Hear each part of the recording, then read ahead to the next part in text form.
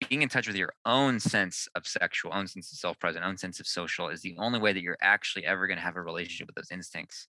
We're all pretty fucked up, and we all need to really admit that we're all fucked up. And it's only by identifying and seeing and suffering the inability for us to be awake that we start to transform.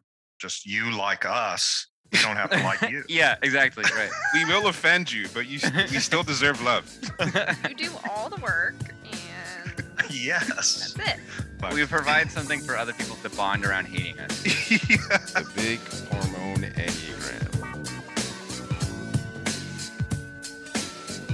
Let me lay it on the line. I got a little freakiness inside. Let you know that the man has got to deal with it. Hi, I'm John Lukovich, sexual self-pres, 4-5 wing, 458 trifix.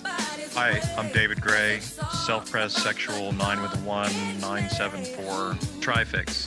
What up? It's Emeka. I'm an 8-wing-7, sexual self-pres with 854 fixes.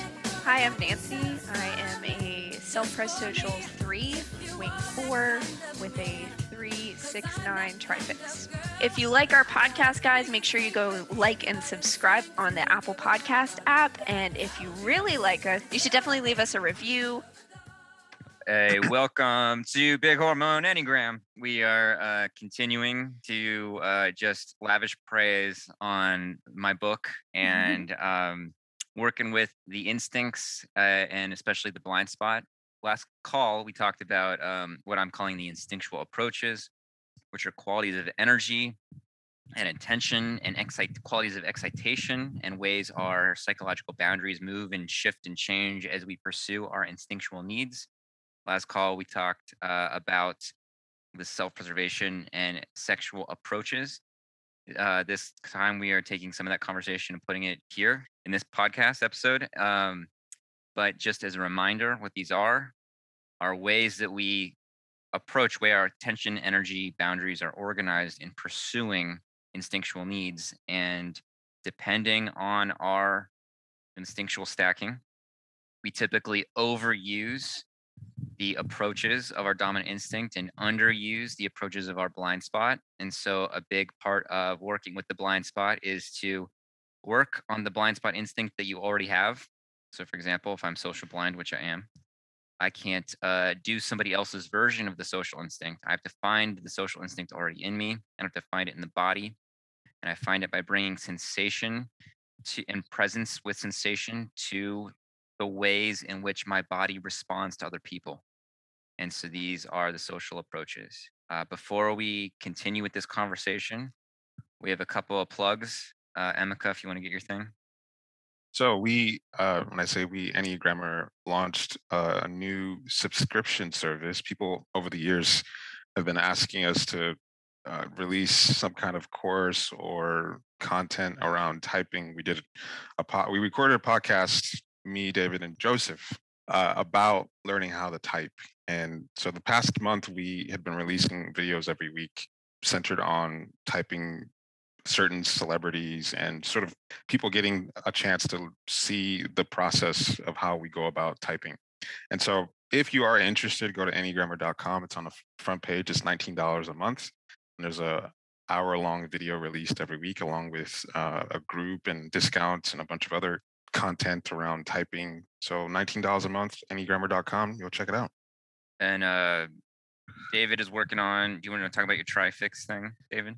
Yeah, so I put together a trifix booklet that John's going to be doing an intro for. It's I've occasionally released, bits and pieces of it in rough draft form. It's kind of like Venn diagram kind of approach to the trifixes, where you look at each of the stems, the combinations of two types, and I'm describing the qualities of two types at a time in each of the trifixes, and it gives you somewhat of an impressionistic kind of gut sense of what the trifixes are and what their tone is and style and vibe and so forth. So that's what it's about. It'll be available on enneagrammer.com pretty soon.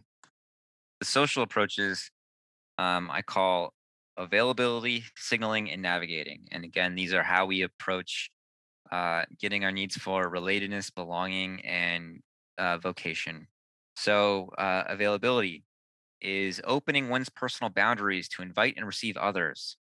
Attention is found outward and open, with receptivity to who or what is entering our field of attention. This includes being receptive to the inner life of others, like where other people are at. And it's really like relaxing your attention and opening your boundaries. It's very like like social blinds do not realize how rigid and hard and thick our boundaries are, Yeah, and they are. how specific like are the sexual and self pressed together. It's like my attention is here, boom, my attention is here, boom, boom, boom. And to actually sort of relax and like open the attention is enormous, and that's how people feel like someone is approachable or not. And social blinds like are really unapproachable to other people. Beth has been mentioning that she has really open boundaries. She's self-pressed blind, so people always come up to her to comment and talk to her. And this is something I noticed OD experienced as well. Social or self-pressed blind sticks, people just immediately want to interact with this person. Mhm. But she's noticed that ever since we started hanging out and going places, that people never come up to her anymore because of me. and and I've talked to some of my other friends, you know, Did she like thank you? she just thinks it's funny. Uh, well, I talked to Chisar, who's my self-pressed social six friend. You know, what her experience of hanging out with me is like, and she's like, yeah, she actually enjoys that no one ever bothers us because I have very extreme fuck off energy. Yeah. Which is Yeah. it's interesting to look at like what the sensation practice would be to relax that. I'm sure there's some hate stuff there, of course, but to relax that sense of just being completely closed off. Well, it's like, I mean, even right now, like kind of like without looking or moving your eyes or anything, just like almost like open your energy or move it so it's like behind you and beside you. You know, like something so basic as just sort of like it's That like feels relax. weird. Yeah, like sense behind you, you know, sense around you, sense below you. Just like open it up. And it's so fucking basic, but like it is really not intuitive for social blind. So overdoing it, especially if you're a social type, you can be dispersed, unfocused, have poor boundaries, being scattered. I have a social friend when we go to restaurants. He loves interacting with the staff, and it's like Ugh. some new person comes up and he's like talking to them, and a new person comes up and it's like, "Where are you?" It's like cut it out. Like focus here Mhm. if you want to talk to me or something, but don't talk to everybody. Include people in the conversation, and it's even like the fucking saying goodbye. Like when people who just don't just say all right goodbye, they like need to have like three conversations to say goodbye to somebody. You know what I'm saying? Yep. Yeah. Mhm. Drives me nuts. Um, so underdoing it primarily for us social blinds, but I think a social type could venture into this occasionally is being inaccessible, cold, closed, unapproachable, and lacking sensitivity to others. The next approach is signaling. This is sensing one's impact on others and the flow of an exchange.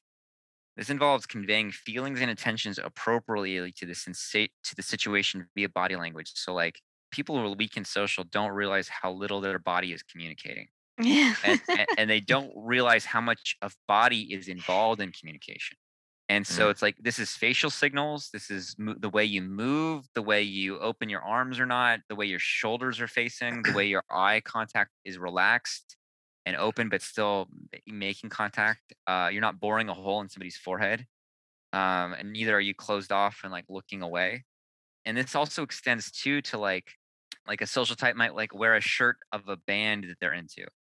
And like I remember I was doing a workshop in Denver, and this woman who's a social type picked me up. And she was like, "I don't know if I'm sexual or social," and she had like fucking a Beatles license plate, you know, and it was like you are signaling who you are. Yeah. This is something that when we were developing and trying to figure out the collage exercise, that was a huge learning hump for David and I of figuring out what the hell was going on with social collages, because so much of social is signaling this is what I'm about, this is what I'm interested in. And Mhm. if you're social blind, one, you don't know what the hell's going on, and two, if you're not getting the references, it's sort of like excluding, like I don't know what's going on here. Right. And so without sexual, a lot of these signals and symbols were just sort of like, what the hell? Like someone is giving, like singing a song that in another language that you don't understand. But I just started to realize how much social was just, it's imperative to let other people know what type of person you are, like what you're, Right. what you're into, what you're about. And I guess as a social blind, I'm doing that also, but I'm not conscious of it, or I'm not even really shaping it. And it's not really a cohesive message either. Yeah, exactly. I was going to Like, say it's not always correct. say more. Well, for instance, my friend Winona looked at y'all's headshots and she was like, these are terrible headshots. These people look like they're Mhm. either like, she was like, John is either going to murder me with an axe or fuck me on a beach, and there's no in between. That's true. And I'm like, you're not completely wrong, but there's a lot more like to that. She's like, all of these people look like miserable humans. That's the other True. thing too, and it relates to what you were saying, John, about the body expressing social. And one thing about social lasts is that their eyes have a kind of dead quality. It's like they're not alive. It's like they're not, and it's worse with my stacking. My stacking's the worst as far as that. It's Yeah, like- she like- specifically mentioned yours. Oh yeah, no, I'm dead person. And SPSX looks like really dead. But sexual self-pres at least has that piercing thing, but it's still a quality of there's not, light emitting in all directions. It's tunneling, you know what I mean? So again, it's fascinating, that whole thing of just how the face itself is kind of not lit up in a certain way when you're social blind. Right. Exactly. Yeah. Yeah. And like, I think, like people with sexual instincts are obviously signaling something, but it's about like my sexual energy. Whereas, and there's often like a lack of reference point, and like part of the point of the sexual instinct is to distinguish yourself from others. Like what are my specific tail feathers? But like the Mhm. social instinct wants to give you some context for who and what I am. And so I think people who are social blind, there's like little to no context, and it's like kind of confusing to people. There's no invitation. There's no invitation. And it's also just, I mean, social is just, I'm an open, friendly person. Can you see it in my face? You know what I mean? Or just Mhm. some variation on that. Like, I'm not going to cause you harm or whatever. Or at least like how to locate me, like how to place me, how to like giving you some clues about how to respond to me before you actually interact with me. Yeah. And social blind wants to give you fucking nothing. Yep. Yeah, Yeah, from it's like very frustrating. from like a social aid perspective, I can see how aid is, regardless of stacking, can be antisocial, hexad, whatever, but they're still shaping your perception of them and Mhm. saying, Mhm. forcing a certain role and saying, this is who I am, and I don't expect you to like it, but at least it's painting a picture. At least this is who this person is. Whereas with social blind, it's just it's kind of like, are you into it? This is my sexual display. Are you into it? Or yeah, for Right. sexual self-pres. These headshots on the Enneagrammer site are beautiful. I don't know what. I think so. Is it because we're not smiling? Well, I think it's No, partly the smile, that. the lack of smile, but it's also just the fact that you're like staring through your eyebrows. I mean, Emika's looking down. Yeah, I think I picked one of my most normal. I don't have very many normal pictures of myself. I'm usually smelling vaginas or pointing to inappropriate parts of the body. I don't know how to do a normal at all. Yeah. Well, your friend's wrong. Anyway, so overdoing signaling is like oversharing. There's like a way of like making oneself a brand in a certain way, or like really package Yeah. oneself. Yeah. It's impersonal, even if the social instinct wants to be personal. Mhm. It's paradoxically coming across as very impersonal. There's kind of like a chatter quality, and it can actually be literally chattering, but it's this sort of like just a lot of signals and information and things like this, but there's nothing of me in it anymore. It's all how to locate me, but without a core. And then so underdoing it, it's also impersonal, but it's impersonal because I'm not having a voice. There's an awkwardness. There's an like a I'm not participating in this. I'm not here with you. Like I'm not on the same page with you. I'm constantly like unlocatable, and I like don't have a voice in a certain way. Like literally being mute, or like I'm not showing up in some way, withholding. And then lastly, the last approach is what I call navigating, which is sensing the layers, boundaries, and nuances of social environments and circumstances. It brings texture to social context, which helps us recognize the mechanics of interpersonal dynamics, knowing one's place, role, or relationship within those dynamics. And so, this is just kind of like, I think of it as like sensing different currents of energy. It's like instead of social blindness can be like flattening it all. Yeah.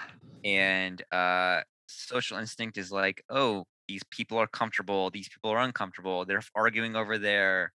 But there's a flow of energy and exchange that I'm just naturally tracking that can be one on one or it can be group, but it's a way of seeing so much texture and information and trying to participate in it in some way, of trying to not just totally ignore it or just put my own agenda over it, but it's like to relate or to use it or hone it or be involved in it.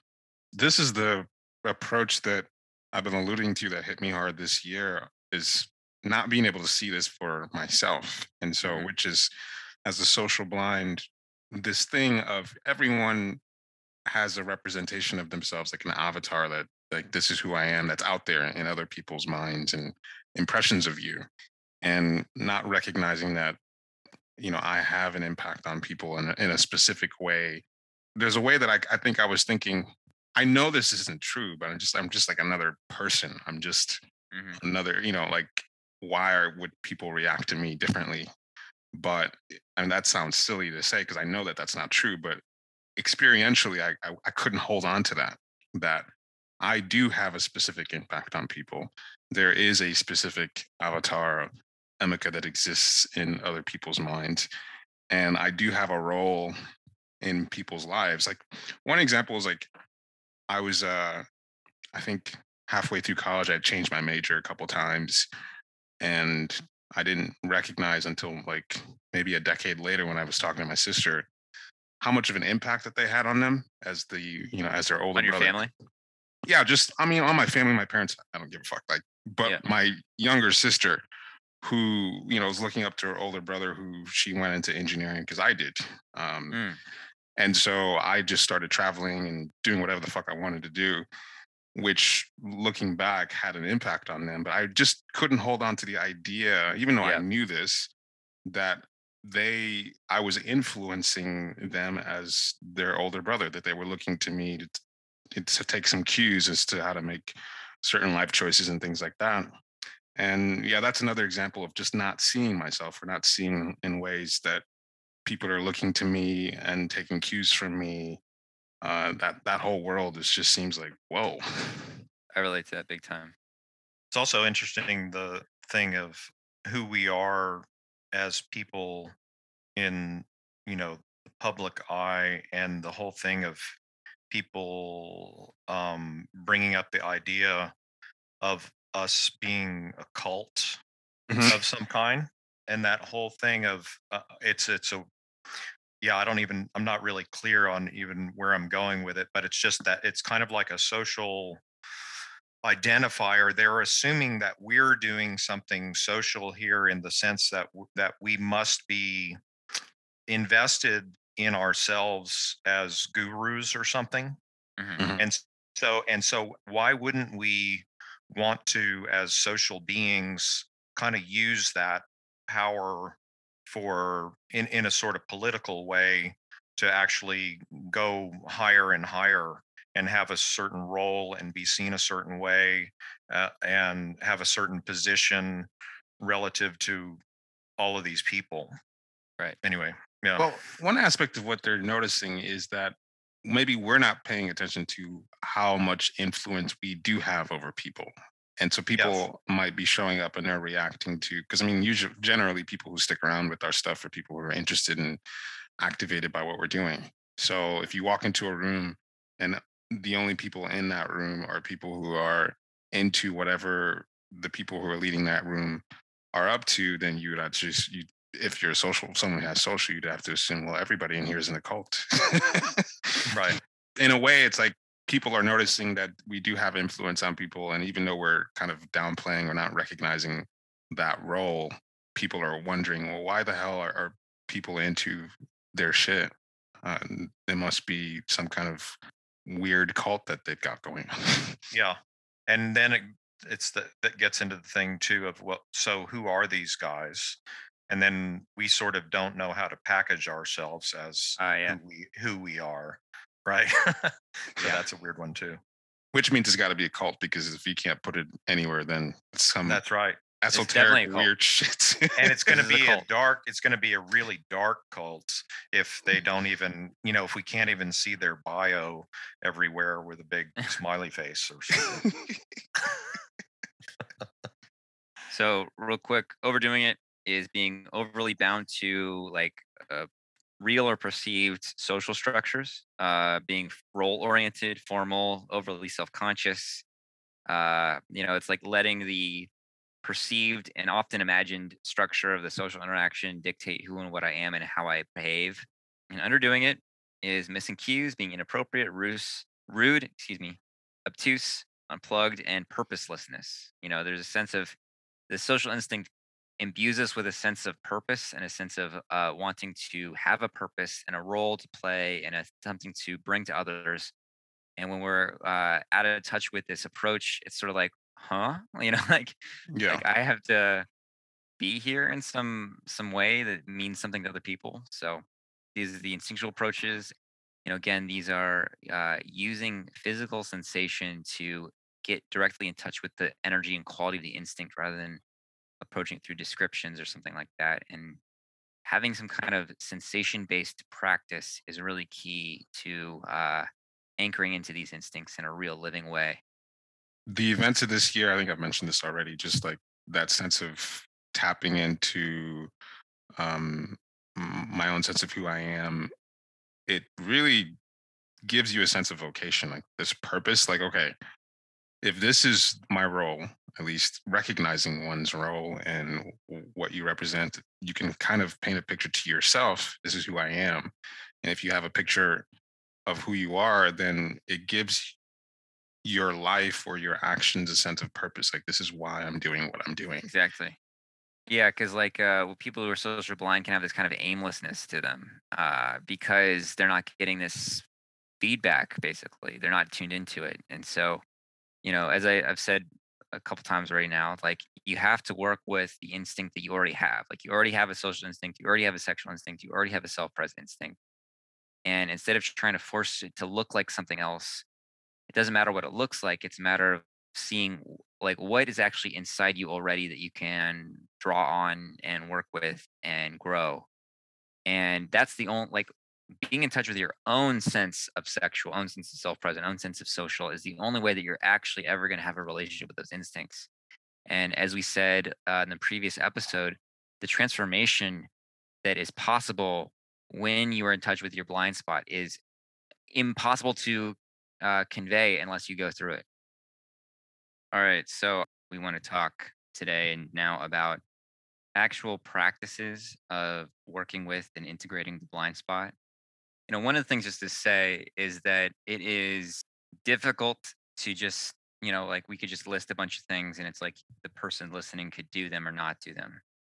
And so there are things that I would reserve for like a workshop, even if it was online or in person, to do with people so that people could get a felt sense of the instinctual energies. And even if it's your dominant instinct, that doesn't mean that you have a clear sense of what the instinctual energy feels like.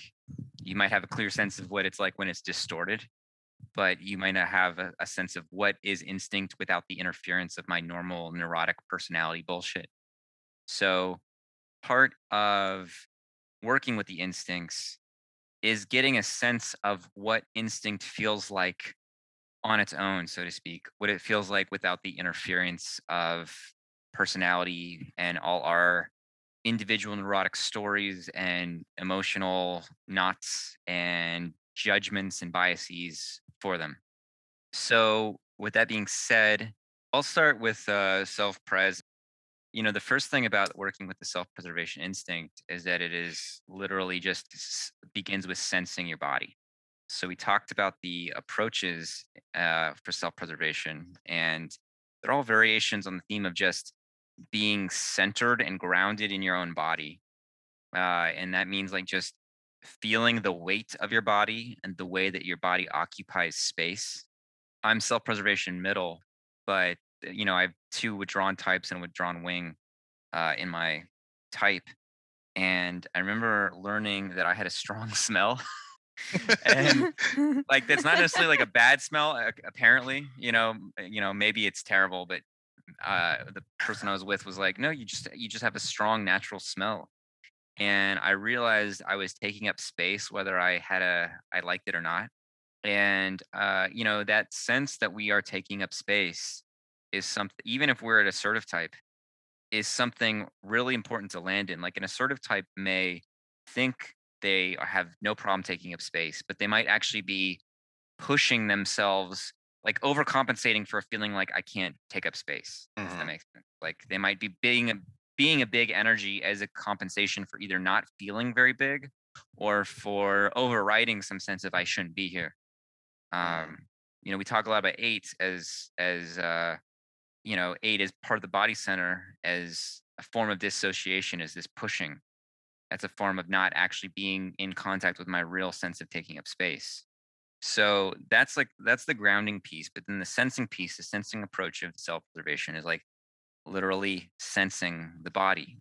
And I think we talked last time about like if you're listening to this, like squeeze your fist, squeeze it harder, and let it go. And that's physical sensation. And so obvious, but when it comes to anything inner and anything about inner work, no one gave us any fucking training. So we all have to submit to being humiliated and infantilized, because when we get in touch with our blind spot, even if self-presence or sensation is not our blind spot, or sensation is not an issue for us generally, um, we're relearning to be a person from a point of like with this information of sensation or information of our blind spot that we didn't have before.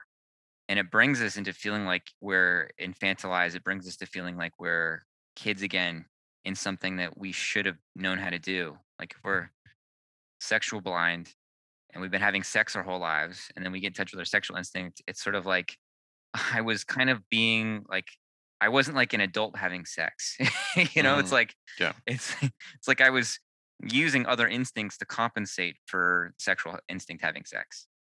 Same thing with social. It's like you can be an adult and have these very flimsy, superficial relationships that are like I'm using who I like, who I kind of feel good around in some weird way, or I'm turned on by, but I'm not actually connecting to anybody. Yeah. And so there's a lot of humiliation. So with sensing, it's like literally sensing the body, but it's also like sensing how food impacts you. Like how does it feel? Tracking how does it actually feel after I eat X, Y, or Z, or I don't eat?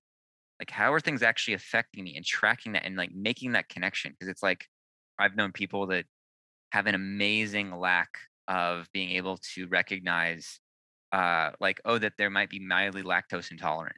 Mm. Yeah. With a lot of women I've known, sometimes they have a difficult time recognizing that their period may be what is affecting their mood, and that might sound like a very like chauvinist, like, "Oh, this is your period" kind of thing, but that's not what I'm trying to say. But I've been like in relationships and things where suddenly there's like like a difference in mood, and it has to do some different hormone stuff going on. But the actual making the mental conscious connection between the two Mhm. would happen in retrospect rather than in the moment. Mhm. And so, how do you keep track of the way these different things that are happening in my body aren't just sort of disconnected, unrelated?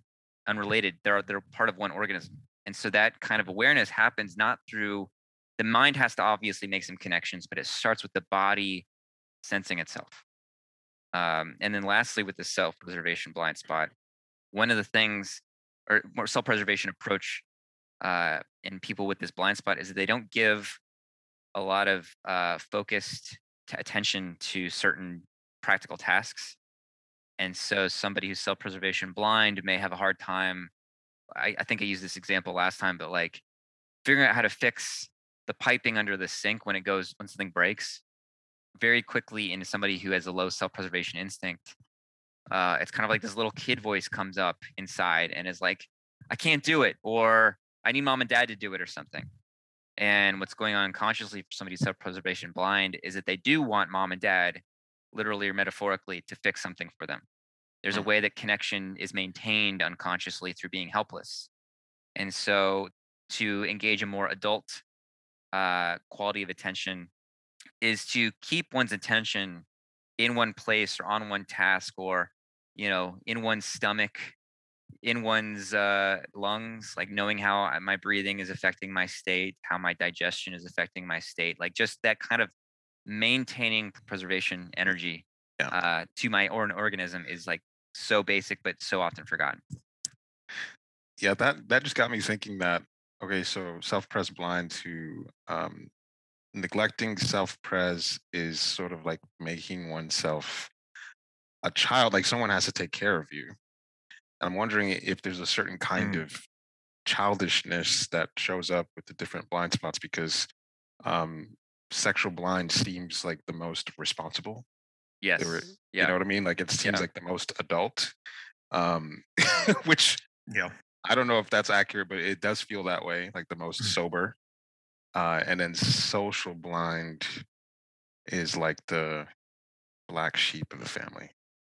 Yeah, well, I think like speaking of like a sexual blind spot as the most adult, it's not really that adult because it's adult that's adult based on exclusion, based on excluding. It's like the kid who tries to be like a student, like all A student or something. Like it's still Rude. trying to win some kind of approval or something external to it. It's not mature. You know what I'm saying? Based in like a false self-control or something. Yeah, it's like, I'm getting that hit of that archetype of that kid that's like in 5th grade, but they're like bring all their books everywhere because they're like, I have to be like a little adult prematurely because I'm trying to basically earn a certain kind of approval. And I don't know necessarily if in sexual blind it's always about approval or something like that, but it's like a premature set way I need to be that is not, and it's not come from a place of maturity. It's not come from a place of self-ownership. Does that make sense? Yeah. Because it's like a lot of the sexual blindness is a lack of trust in oneself. It's a lack of trust that if I pursue this thing, I will not just be like fucking destroyed by it, or that it will be enlivening, or it's always got to be practical. Like I can't not just be practical in this moment, or I can't let myself off the hook in any way. It's not a mature adult's engagement with the world. And I'm not saying sexual blind spot is particularly immature. I'm saying that they're all fucking immature. Yeah. I guess it's a better way to say it is different flavors of being stuck in childhood. Yeah. Something I've been like, 'cause this is with the book. If you read the book, there's a lot of early childhood development of the instinctual systems, and where I think things from the personality kind of go wrong and things like that. And I go through the separation individuation stages, like Margaret Mahler's separation individuation, and I think that there are so those stages, separation individuation, describe the building of the personality in early childhood through distinct stages and distinct time periods that are meant to accomplish in air quotes, but like accomplish certain psychological structures and certain new realizations of autonomy. But I think that there are probably corresponding stages of a kind of individuation that happen in adolescence that there's almost little to no recognition of, that have to do with like a second, like separation individuation is described as a kind of psychological birth. And I think that there is like a social birth or a second psychological birth that happens in early adolescence. You know, it's Hmm. That makes sense. because one of the things I'm struck by uh, is how many adults are stuck in what I would consider like a 13-year-old's, 12-year-old's, 14-year-old's sense of a social order or sexuality or self-regulation. I can So also anyway, remember in junior high, that was, and I've heard other people say the same thing, that in junior high school, everybody just suddenly broke off into really strictly adhered to cliques and hmm groups that they were yes, part of hmm right at that age. Yeah. yeah, exactly. So I think that there's a lot to that, and I think that that would be something to really uncover because that time of life is not really recognized as like a new birth. Hmm. You know, it's sort of like, oh, kids better get their act together. But you're getting a whole new sense of self through that period. It's a whole new psychological birth. So anyway, it'd be fascinating to kind of figure more out.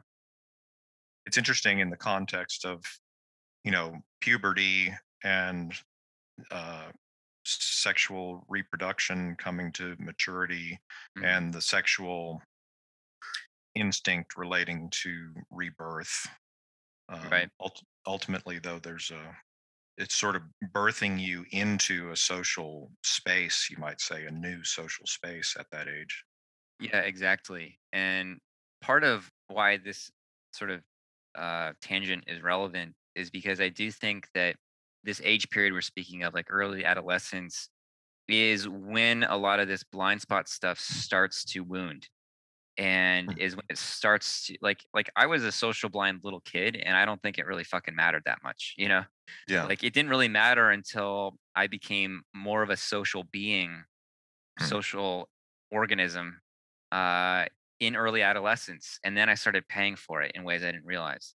Not to say that that's true with everybody, but I think that's when a new quality of suffering emerges and I think that's where these kind of approaches like there's almost no support or consciousness from parents or the social environment around how to tap into these instinctual currents so to speak, these like resources within our own bodies and languages within our own bodies, and so we compensate by using the two instincts that we have a little bit of traction with and using those two to address the third missing aspect, and it creates this, this really kind of fucked up system in adolescence that just continues throughout life unless we do a lot of work on it.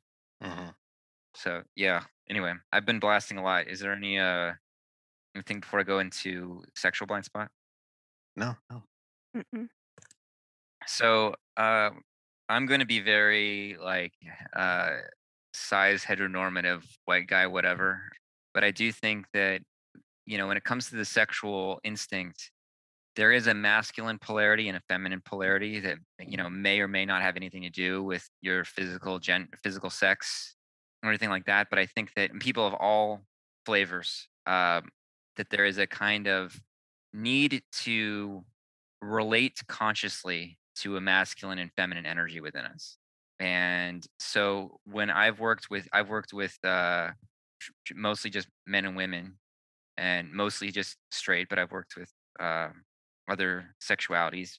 And I think what I'm about to say will apply to basically everybody, but I'm an idiot, so I could be wrong. What I'll say is that in working with the sexual blind spot, there's going to be a lot of wounding around feeling boring, around feeling unattractive, and feeling who and what I naturally am, so to speak, is either dangerous or untrustworthy or messy or gross.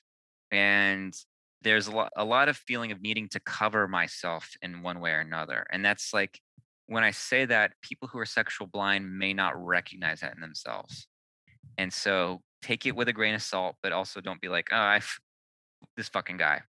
I think that there is a lot of covering. And so and a lot of overlaying different kinds of expectations and things that serve the stability of self-pres and things that serve the appropriateness of the social instinct. And Do you so mean like covering by like hiding? different forms of hiding but that Okay. may not look like hiding. Okay. Like I mean, last time we talked, I think we talked about like fuck boys and like hooking up with people that like don't actually turn you on that much, so that you're not really like deeply impacted or something. And that's one kind of hiding. But it could be like the way you dress. It could be dressing in a way that not just covering up your body, but like covering up some kind of personal self-expression. Does that make sense? I think people might hear what you're saying and think, oh, you mean like I'm covering my body, but you're saying like sexual is about showing those instinctual pheromones, a thing Right. that is going to be possibly provocative to someone. And sexual blind is just covering that shit up. And that's, we mentioned on the last call that anything professional is basically sexual blind, because professional means you fucking flatten out anything that would, spike on the scale, just like flatten it all out and be appropriate. Right. And fuck boys are hiding from their own kind of interior sexual selectivity or something like that. Is that part of it? Yeah. Exactly. Yeah. Yeah. And I mean, when you're really genuinely attracted to somebody, as our fucking soul intercourse novel, audio novels have been about, is like you're changed by them because there's a chemical reaction. There's something happening when you're really genuinely attracted to somebody. And so if you can keep that numb or at bay, you don't have to change much. And you don't have to encounter the depth of sexuality that does, I think, touch your soul. Like that I think we all recognize that on some level that the right kind of sexual expression or encounter or relationship can go all the way down to someone's core. And so keeping even the thing that could know that it's being touched in that way kind of scrambled or numb or confused through different partners, is a way to hide. And so anyway, but the like we all have our self judgments around our blind spot. And one thing that is really important about the sexual instinct when it's blind is that it's not about being like, oh, I'm just sexy now. And it's not necessarily about even feeling sexy, but there's a way that when the sexual instinct is online for us, when it's integrated, that we're kind of like, we invest in ourselves. We're kind of fascinated by ourselves, and it will feel like narcissism to a lot of sexual blinds, but it's like when you're feeling yourself, it's not just that you're like fascinated by the object that you are, but is that you're like, whoa, this is turning me on. What does this mean about me? Right? Like something affects you in a certain way, and you want to follow like not just the thing, but you also kind of want to understand like, why does this grip me in this way? And so there is a kind of fascination, a kind of being turned on by oneself. And everybody's got their own different things that turn them on. So it's not just like some people have a lot of problems with their physical body, and they're like, I don't have an attractive body. And it's like, you may not have an attractive body. It's probably attractive to some people, but like I'm not going to pretend like everybody's attractive, but there are things about yourself that I'm sure actually are very fascinating to yourself. There's ways of being turned on by yourself and amused and having pleasure in yourself. Big part of the sexual instinct is making choices based on a kind of pleasure, but it's not just like, like pleasure you get from masturbating or something. But it's like, again, this sort of turned on, like enlivened thing that does have the sense of being unuseful or like leads nowhere. And that's part of the point. Yeah. The more useless, the more pleasurable it is, or the more effective it is. The more attracting it is. Like that's how it works in nature. Is like the sexiest features in animals are, generally speaking, absolutely useless, and it's like the more useless the better. I have a friend who I've been working with his blind spot, and I hope he doesn't mind me doing this, but he told me he loves pine cone, and he called them wooden flowers. And Aw. I thought that was amazing. He's a 9, and What a precious man. And yeah, and I was, I was like, what do you like about pine cones? And he just went on about like the little worlds they represent. And so he has an Instagram account called Sprouting Woods, that I recommend you follow. And he has these very beautiful poetic things he says about what he sees in the shape in the pine cone and what it represents. And like, this it's just like something pleasurable, it's something interesting, and it's useless, but it's producing beauty. And that's what the sexual instinct is about. And so what I found is that for men, like some of y'all have been, I think all three of y'all have been in Enneagram conference workshops I've done where like I turn on Pony or something and have everybody move their hips It's around. really funny to watch old men try to dance to that. Right. What's funny about it is because especially heterosexual men have such little experience with their pelvis and like actually inhabiting the sensations of their pelvis. And how good a lover can you be if you can't be in your pelvis? So to like really explore and like move and get comfortable, like rotating and breathing into your pelvis, and then you're gonna feel like an idiot. um but man, like the rigidity around the pelvis is so intense and crazy. And the only way you can fuck that way is just like a jackhammer, because there's no sensation there. There's no movement. There's no fluidity. There's no responsiveness to a woman's body coming from your pelvis. Like your pelvis and your genitals, at least as a heterosexual man, that they are sense organs. Like they respond. Like when you're walking down the street and there's like somebody that you're attracted to, your genitals, it's not necessarily getting hard, but it's like there's a response going on all the time. And that's really valuable information.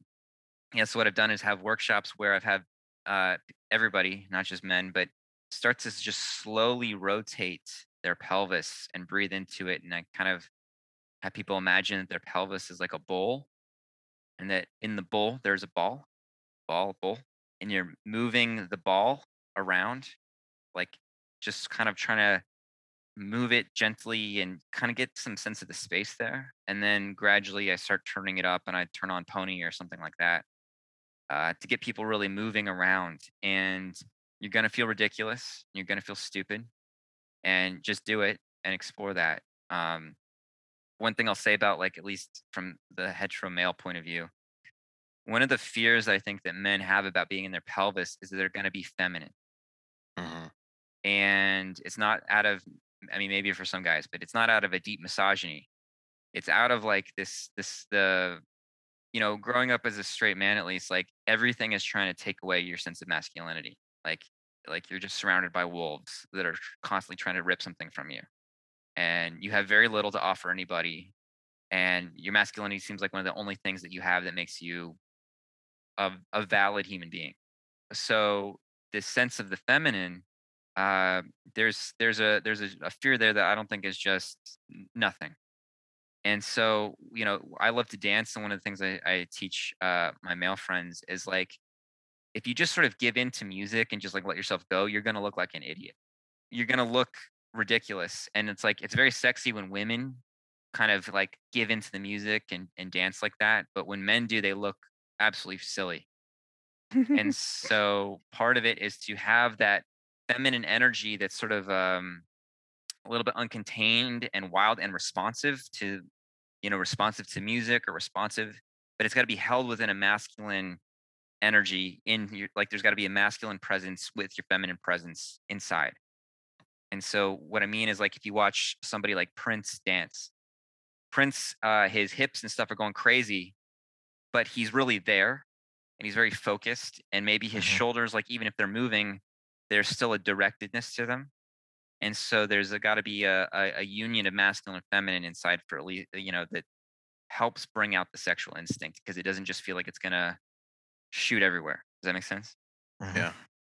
This is interesting. This is another system, but at some point we'll probably have the creators of the objective personality system on here to talk about it. But I thought this was really interesting because you're talking about dancing, and um, people inherently, and this is regardless of when someone's gender, they have inherently masculine or feminine movement Mm, styles. And so, I mean, what men might be experiencing is that they just feeling uncomfortable with dancing because they're not comfortable with how they might look. But some men have feminine dancing styles.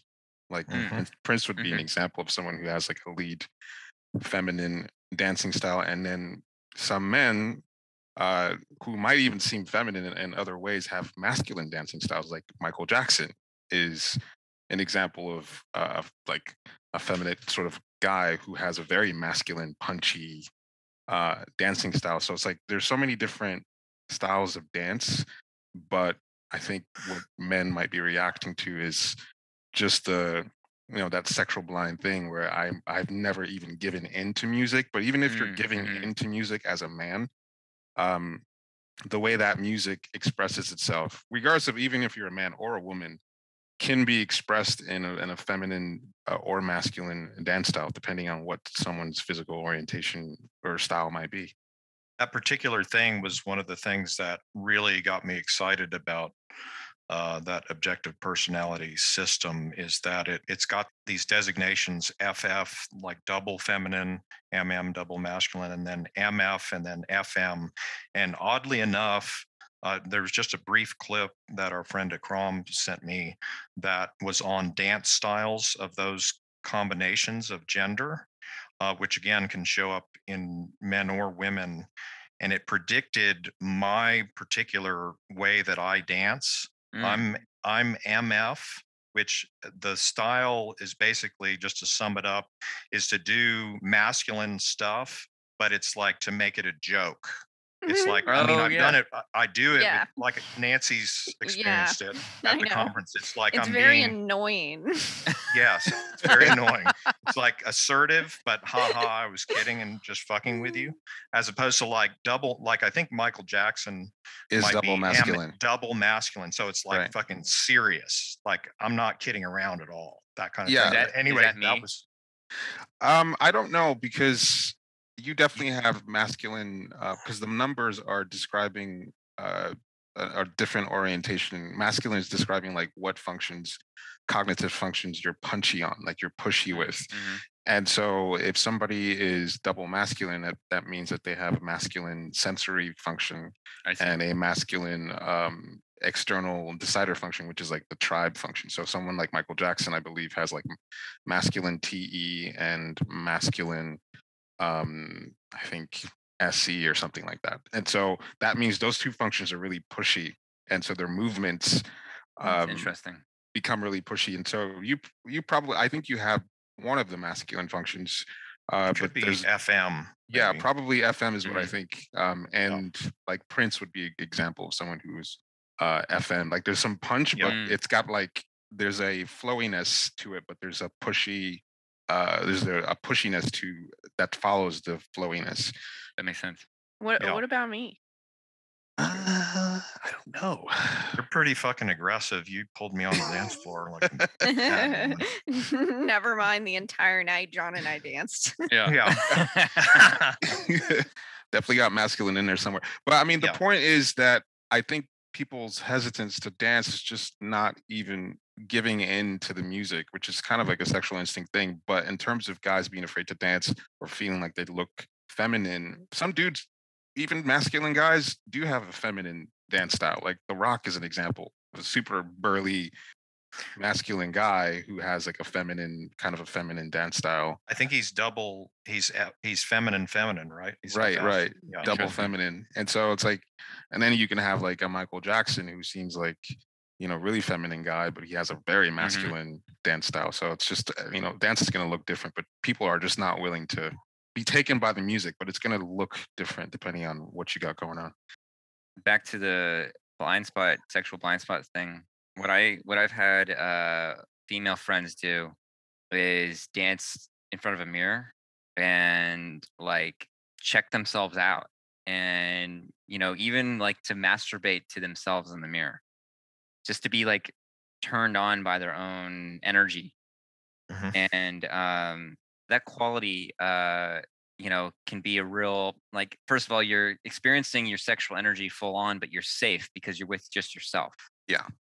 And getting a sense of like what the flame and the contours of the flame of your sexual flame feel like, and how it expresses, and just giving it some airtime in the privacy of your own experience is really important. It's just like then you can see who can meet it. And part of the distrust sometimes of a sexual blind spot is because they don't listen to their sexual instinct, which is that it has its own discriminating quality. Sometimes sexual blind spot people have had experiences of being sexual people that they didn't really have a sexual connection with. That can make an added distrust, and it's not just because it's like oh, it's been dangerous, but it's just maybe just bad sexually, like just not knowing how to figure out like how that piece works, or somebody that I really respect and admire, I like a lot, I really love, but I'm just not like, I don't want to like fucking eat for dinner, Feeling that hook with someone and feeling complete, like, that blind spot, like springs up and you have an overreaction to it, like, oh my God. And it feels like it's going to tear the whole house down, and not feeling like they're equipped to deal with, what happens when I am hooked by someone, what happens when I am super into somebody. Like it can, they're just so unprepared for that event that Yes. when it does happen, it just like shut it down, run away, Exactly. Yeah, well said. So yeah, letting yourself experiment with yourself in that sense and style. Like men, I don't think are turned on by watching themselves masturbate. They're not. Have you Speak seen for yourself. men? And David any is of the enjoying himself.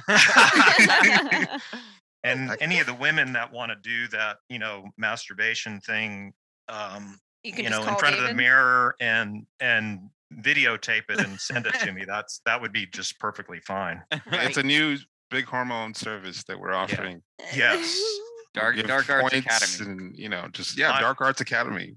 I'm the point man on that one. Oh my God. Super secret get special sued. service. We have plenty of disclaimers and limitations. Anything else about the sexual blind spot that you can think of? Oh, it's not directly related, but I have a story. Yeah, here. Let's do it then. So I spent the last weekend in Nashville for a bachelorette, not my own, and we went to a male strip club, which I wasn't particularly excited about because men. But What? I mean, Offended. once you've seen a woman hang from a pole by her butt Yeah. cheeks, No, I bet. it just doesn't do it for you. But I got pulled on stage. Oh, And I'll tell you what, nothing puts you in touch with your sexual instinct quite like that. A man pulled me on stage and danced all over me and flipped me upside down onto his shoulders and humped me a lot. So How that did was that pretty go? fun. It was fun. It was entertaining. Would recommend 10 out of 10. Spent a lot of money that night. Anyway, that's my story. social. Yeah. Oh yeah, social. Yeah, that one. That's The one that we need to work on. Yeah, exactly. the one that doesn't apply to y'all at all. Yeah, Why would we ever work on it? didn't It's somebody useless. didn't somebody just post in the group about like this thing where they like realized that hearing the last episode and hearing our social blindness, they like understood us now and didn't hate us so much or something? Yeah, I was Yep. like, oh, yeah, we finally humanized ourselves. We're worth considering as human beings with faults, just like anyone else. Oh, okay, cool. So I recall like in this week people were talking instinct stuff in the group, and someone asked like, how do you sense social instinct? Like how is social instinct located in the body? And just like the other instincts, like you're impacted by the presence of other people. Even just the basic way that we also recognize that we're either drained or energized by being around other people or specific people or whatever. That just like there is a whole fucking kaleidoscope of impressions coming through the sexual instinct, coming through the self-present instinct, there's likewise a kaleidoscope of impressions coming through the social instinct.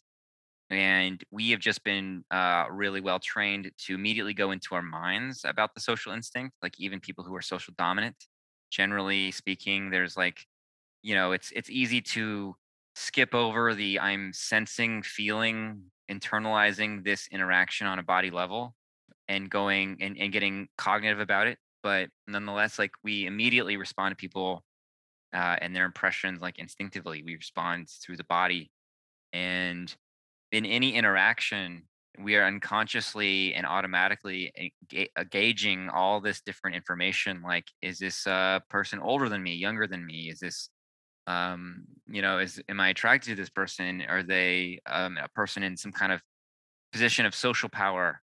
Mhm. Yeah, what's the power dynamic? All this kind of shit. What's appropriate, what's not appropriate here. And so we're gauging that and we're adjusting our boundaries naturally to that. So, like, if we're attracted to somebody, I know it's more sexual, but even still, when we're intimate with somebody, I'll say, that sense of boundary closes and focuses. It's not as hard and rigid as a sexual instinct, but it's like it's like soft blankets coming around you. It's like the energy field is denser, but still it's soft, and there's still a way that your energy is extending itself in some way. Like you're giving somebody signals, you're giving somebody something with your body language so they feel invited to also give something of themselves. And there's some meeting in the middle. And this is going on all the fucking time. So the social blind spot is about sensing. It's sensing how your energy and attention are impacted by other people, how your energy and intention are impacted by your own solitude. And being willing and able to tap into how people are affecting you when you're around them. So people who are blind and social, it's not just that we don't sense these things, there's a resistance to sensing them. We are resisting being affected by other people.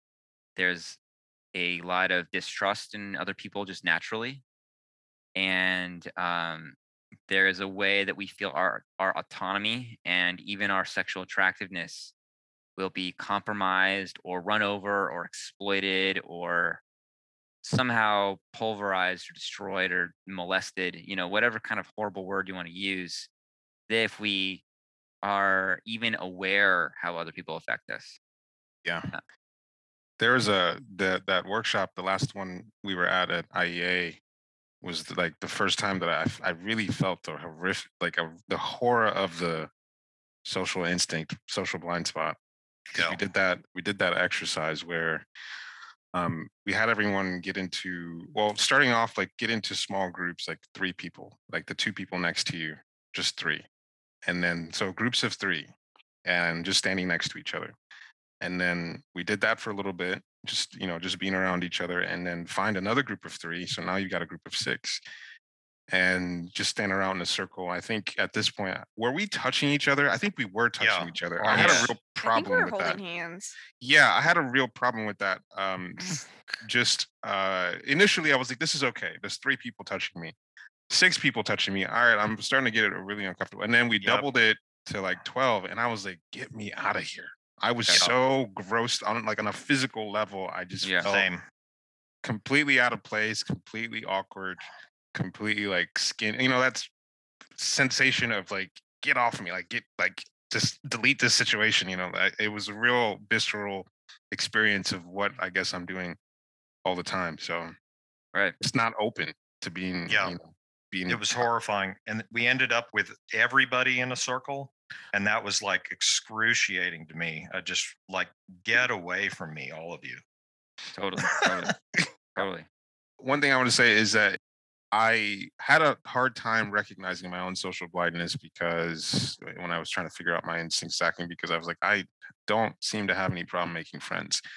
And Right. I had to look back on like, yeah, you're comfortable with these people. You've created a box that says these are the people that I feel comfortable and free with, that I can communicate with. We have some kind of a thing, and I can connect with anyone within this box. Like, this podcast is like a box, and people might be listening to this and like, oh, Emica's a really interactive guy. And then they find me in some other context and they realize like it's Not so not much. at all, not so much at all. Absolutely not. But yeah, just not seeing that I'm not open to being affected by people that I haven't passed through the filter of sexual and self-pres. hmm Yeah, absolutely. So even though that sounds like it's not like the solution then is let me be open and affected by everything. Like that's not going to work. But it's like you start with who's in my box already?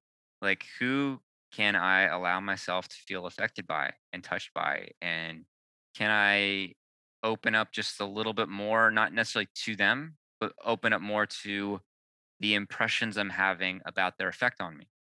Also, I wanted to say too about, that exercise, going back to that, like when it opened up to like everybody in the room, arms around each other, and I was having that disgusted response. A social dominant could hear me say that, and maybe even experience that same thing in the same way, in the words that I just said. You know what I'm saying? Hmm. Because part of social dominance is actually being particular about social, Oh yeah. right? Hmm. Hmm. So that could be confusing. I just wanted to clarify. I'm not sure the way to make it more specific to my social lastness, but it's something like the sensation of, I don't want to know what I have in common with any of these people, Yes. and I want to get it's I don't want to even try. I don't know how to do this, and there's nothing of value that's going to come of me finding some kind of commonality with these people. Right. Like for Yeah. example, Joseph would absolutely have He would hated never do that. it. Yeah, he would have hated that exercise, but I don't think he would have hated necessarily being in the room and not having to be in that circle. Like just, being around people, he's energized by that. But I think as a social blind, there's sort of like completely blocking out the possibility that people and strangers have an effect on you. So Right. the disgust was coming from, I don't know what's going on here. I don't know why we're doing this. And, Yes. so it's kind of like you're not even sensing, it's not even like, oh, I hate these people or I don't want Right. to be around these people. It's more like, I don't know why this is happening. Right. Yep. Yep. Yeah. And it's Just like, confused. Why do people do this? Yeah. right.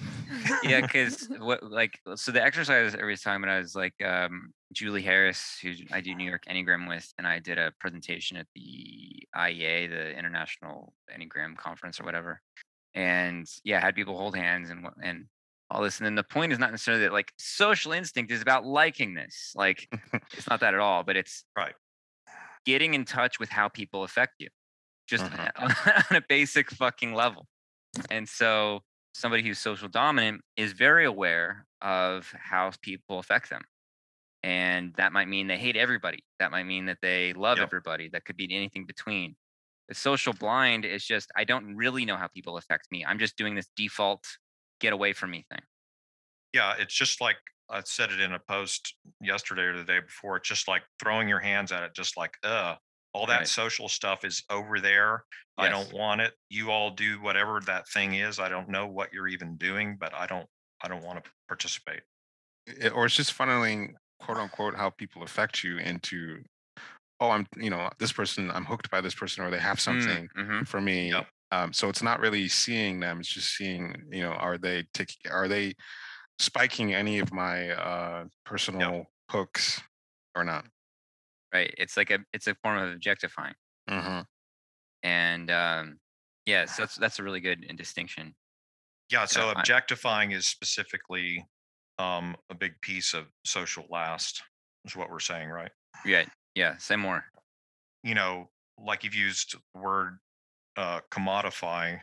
It's like self-pres is sort of commodities, but with sexual, it's kind of like commodities that are juicy to me. So it's Hmm. objects. People are objects that may or may not have some juicy drugs that are going to do something interesting for me, figuratively speaking. And if they don't have the interestingness and particular flavor that I'm looking for, they're essentially like non-existent or devalued, or I'm just writing them off pretty much entirely. Right. And this Yeah, is all unconscious because it's not like yeah. social types are like, or social blinds are like, how can I use this person? Oh, No, totally. no. Yeah. Well, I think part of how this has shown up for me my entire life is I've got a social 8 dad and my mom's a 2, and so there's a lot of culturally, at least with Nigerian culture, there's a lot of social activities, like keeping track of what your family members are up to. So I'll get calls from my mom telling me this cousin's up to this uncle's dead, and this person got married. And I understand where it's coming from, but there's a I've known my entire life that I never understood why there was that much energy keeping track of all that stuff. And I've always resisted participating in those things. And I think they thought that I would grow up and things would change, but they just got worse. So, but just like that is legit what it is, because if from a family perspective is like, why would you give a fuck about people other than the fact that you're related to them, like they're your cousin, like this person doesn't necessarily have anything that you're interested in. It's just your blood cousin. And that means that you should relate to them and you should talk to them, be on the phone with them. So that's purely social for Right. me. And I've seen how often I am not honoring that and not making time for that. And yeah, gotta work on that, I guess. Yeah, absolutely. Yeah, it's just about like actually getting some vocabulary around how people affect you, and then you can start going, oh, I like the way these people affect me. I don't like the way these people affect me. And it's Mhm. not about just liking people. It's about getting really clear about what's happening and Mhm. not just defaulting. And then you start to see people in a more three-dimensional way. Yeah. And I think I said on the last one, but it tends to take a lot longer to see people or to feel how people are affecting me from a social instinct point of view. Like something that social types are doing initially is happening like much later. Yes, exactly. Yeah. Anything else about social blindness? We're about- crazy cave people that stay in the dark and are vampires. We deserve love too. Correct. Okay, Yeah. our humanity should be recognized. Yeah, if Mhm. you're listening to this podcast, hate listening like 99% of our listeners, and just think that these aren't real people. We are real. They're just sad little snails. stuck in their Miserable. shells. Just little snail people. We don't know Yeah. how to take Oh, photos. We don't know how to smile and be Mhm. and have eyes full of light. We're just darkness everywhere. But we deserve love too. We deserve sympathy. Even if we forget to text you back, or Mhm. yeah, stop never talking to you call. properly. Or to respect your humanity at all. Yeah, we or just- act we just- like you like people at all. Yeah, just don't pay attention to any of that. Just you like us. We don't have to like you. Yeah, exactly. Right. We will offend you, but we still deserve love. You do all the work, and Yes, that's it. perfect formula right there. Mhm, I David. think social blinds are responsible for providing super unappropriate entertainment. I think we have done a lot to enrich people's lives. They can listen to our programs and be like, wow, I can't believe they said that. Yes, you're welcome. We Right. have brought entertainment. We your lives. we provide something for other people to bond around hating us. Yes. Something to talk People about. do. And this is when I bring up that any women that want to do the masturbation in the mirror and want to film it and send it to me, please do. Because we've learned how to be more appropriate. So Yeah. And that is Yes, I'm definitely a now step towards appropriate. I appropriateness. know. I now handle that material appropriately. he gave an invitation, and it's going to be with disclaimers and limitations. It's going to be done very appropriately. So Done please the right way. reach Yeah. out to David.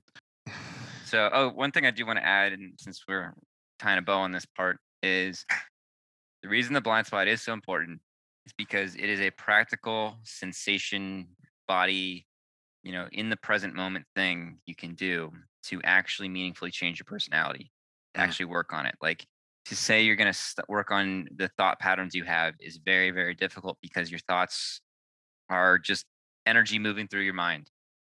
Same thing with your emotions, but being in touch with the blind spot, it's working with sensation, and as Madame de Salzman says, sensation is the only reliable instrument of self knowledge. So it's always available. It's always in the present moment, and doing so provides more of a space for you to land in, and it opens up the like range of impressions that you have to take in. It alleviates so much of the neurotic shit going on in your personality. And when you're really grounded in the three instincts together, not only is each instinct more satisfied, but your dominant instinct is doing much better. And it creates a foundation in the body for your heart to be, to exist, to be open and not just in reaction. And so when there's a strong, present body center, the heart center can stop having to do the job of the body center, which is to react to things to create boundaries. The heart can be free to be in contact, can be touched by things, and can make contact with things. That's where intimacy becomes possible because you're not just using somebody for your instinctual fix. Your instincts are doing their thing, whether they're upset or whether they're happy, doesn't really matter. But your heart can be available independently of your instinct. And your mind can no longer be enslaved to justifying the emotional reactions that you're having because you're not in touch with your body. The centers can be present and do their right work and work together and do what is appropriate to each center. Gurdjieff said that the ego is formed up out of the wrong work of the centers. And so the blind spot is the most practical, easy in a sense, not that it's easy, but easiest way to start to change the whole disorganization of the centers and to shift the center of gravity from our ego more into essence. And finally, there's a lot about this in my book. So buy my fucking book. Thank you. And people who want to work on this should hit you up. Yeah, hit me up. And I might want Also- to do like a workshop on this shit. Yeah, that'd be good. And speaking of that, in our last call, we just for a minute did a exercise for the social blinds to take your awareness behind you and to the sides or something like that. And that was really revelatory to me, and it kind of, it just shows how much my attention is sort of just very narrowed in front of myself. And just even doing that and imagining sort of being in a social context, it was very humbling and vulnerable, really, because it feels like, oh wow, there's this whole new world, and I don't even know how to operate with that kind of attention, sort of being open in a wider sphere. Right. Yeah. Right. Yeah. And as you're speaking, David, it's like we do a lot of ego games where we like beat ourselves up for our lack of awareness and our lack of skillfulness. And like what you're saying, it's like humbling. And the point is to not do things well, because if we did things well, if we could just have a more open and available quality of attention, then I don't know, then we wouldn't need to do this kind of work or whatever. But we're all pretty fucked up, and we all need to really admit that we're all fucked up. And it's only by identifying and seeing and suffering the inability for us to be awake that we start to transform. So a lot of people start to beat themselves up, or they praise themselves. And I talk in my book about praise and blame and like and dislike and all these ups and downs. And it's whether you're congratulating yourself on how present and awake you are, or you're beating yourself up on it, it's both the passion. Passion can be positive, or the passion can be negative. And it's all self-involvement. So yeah, like this kind of work, I know this is just very basic skeleton stuff that we talked about in these last two episodes, but this kind of work is enormous.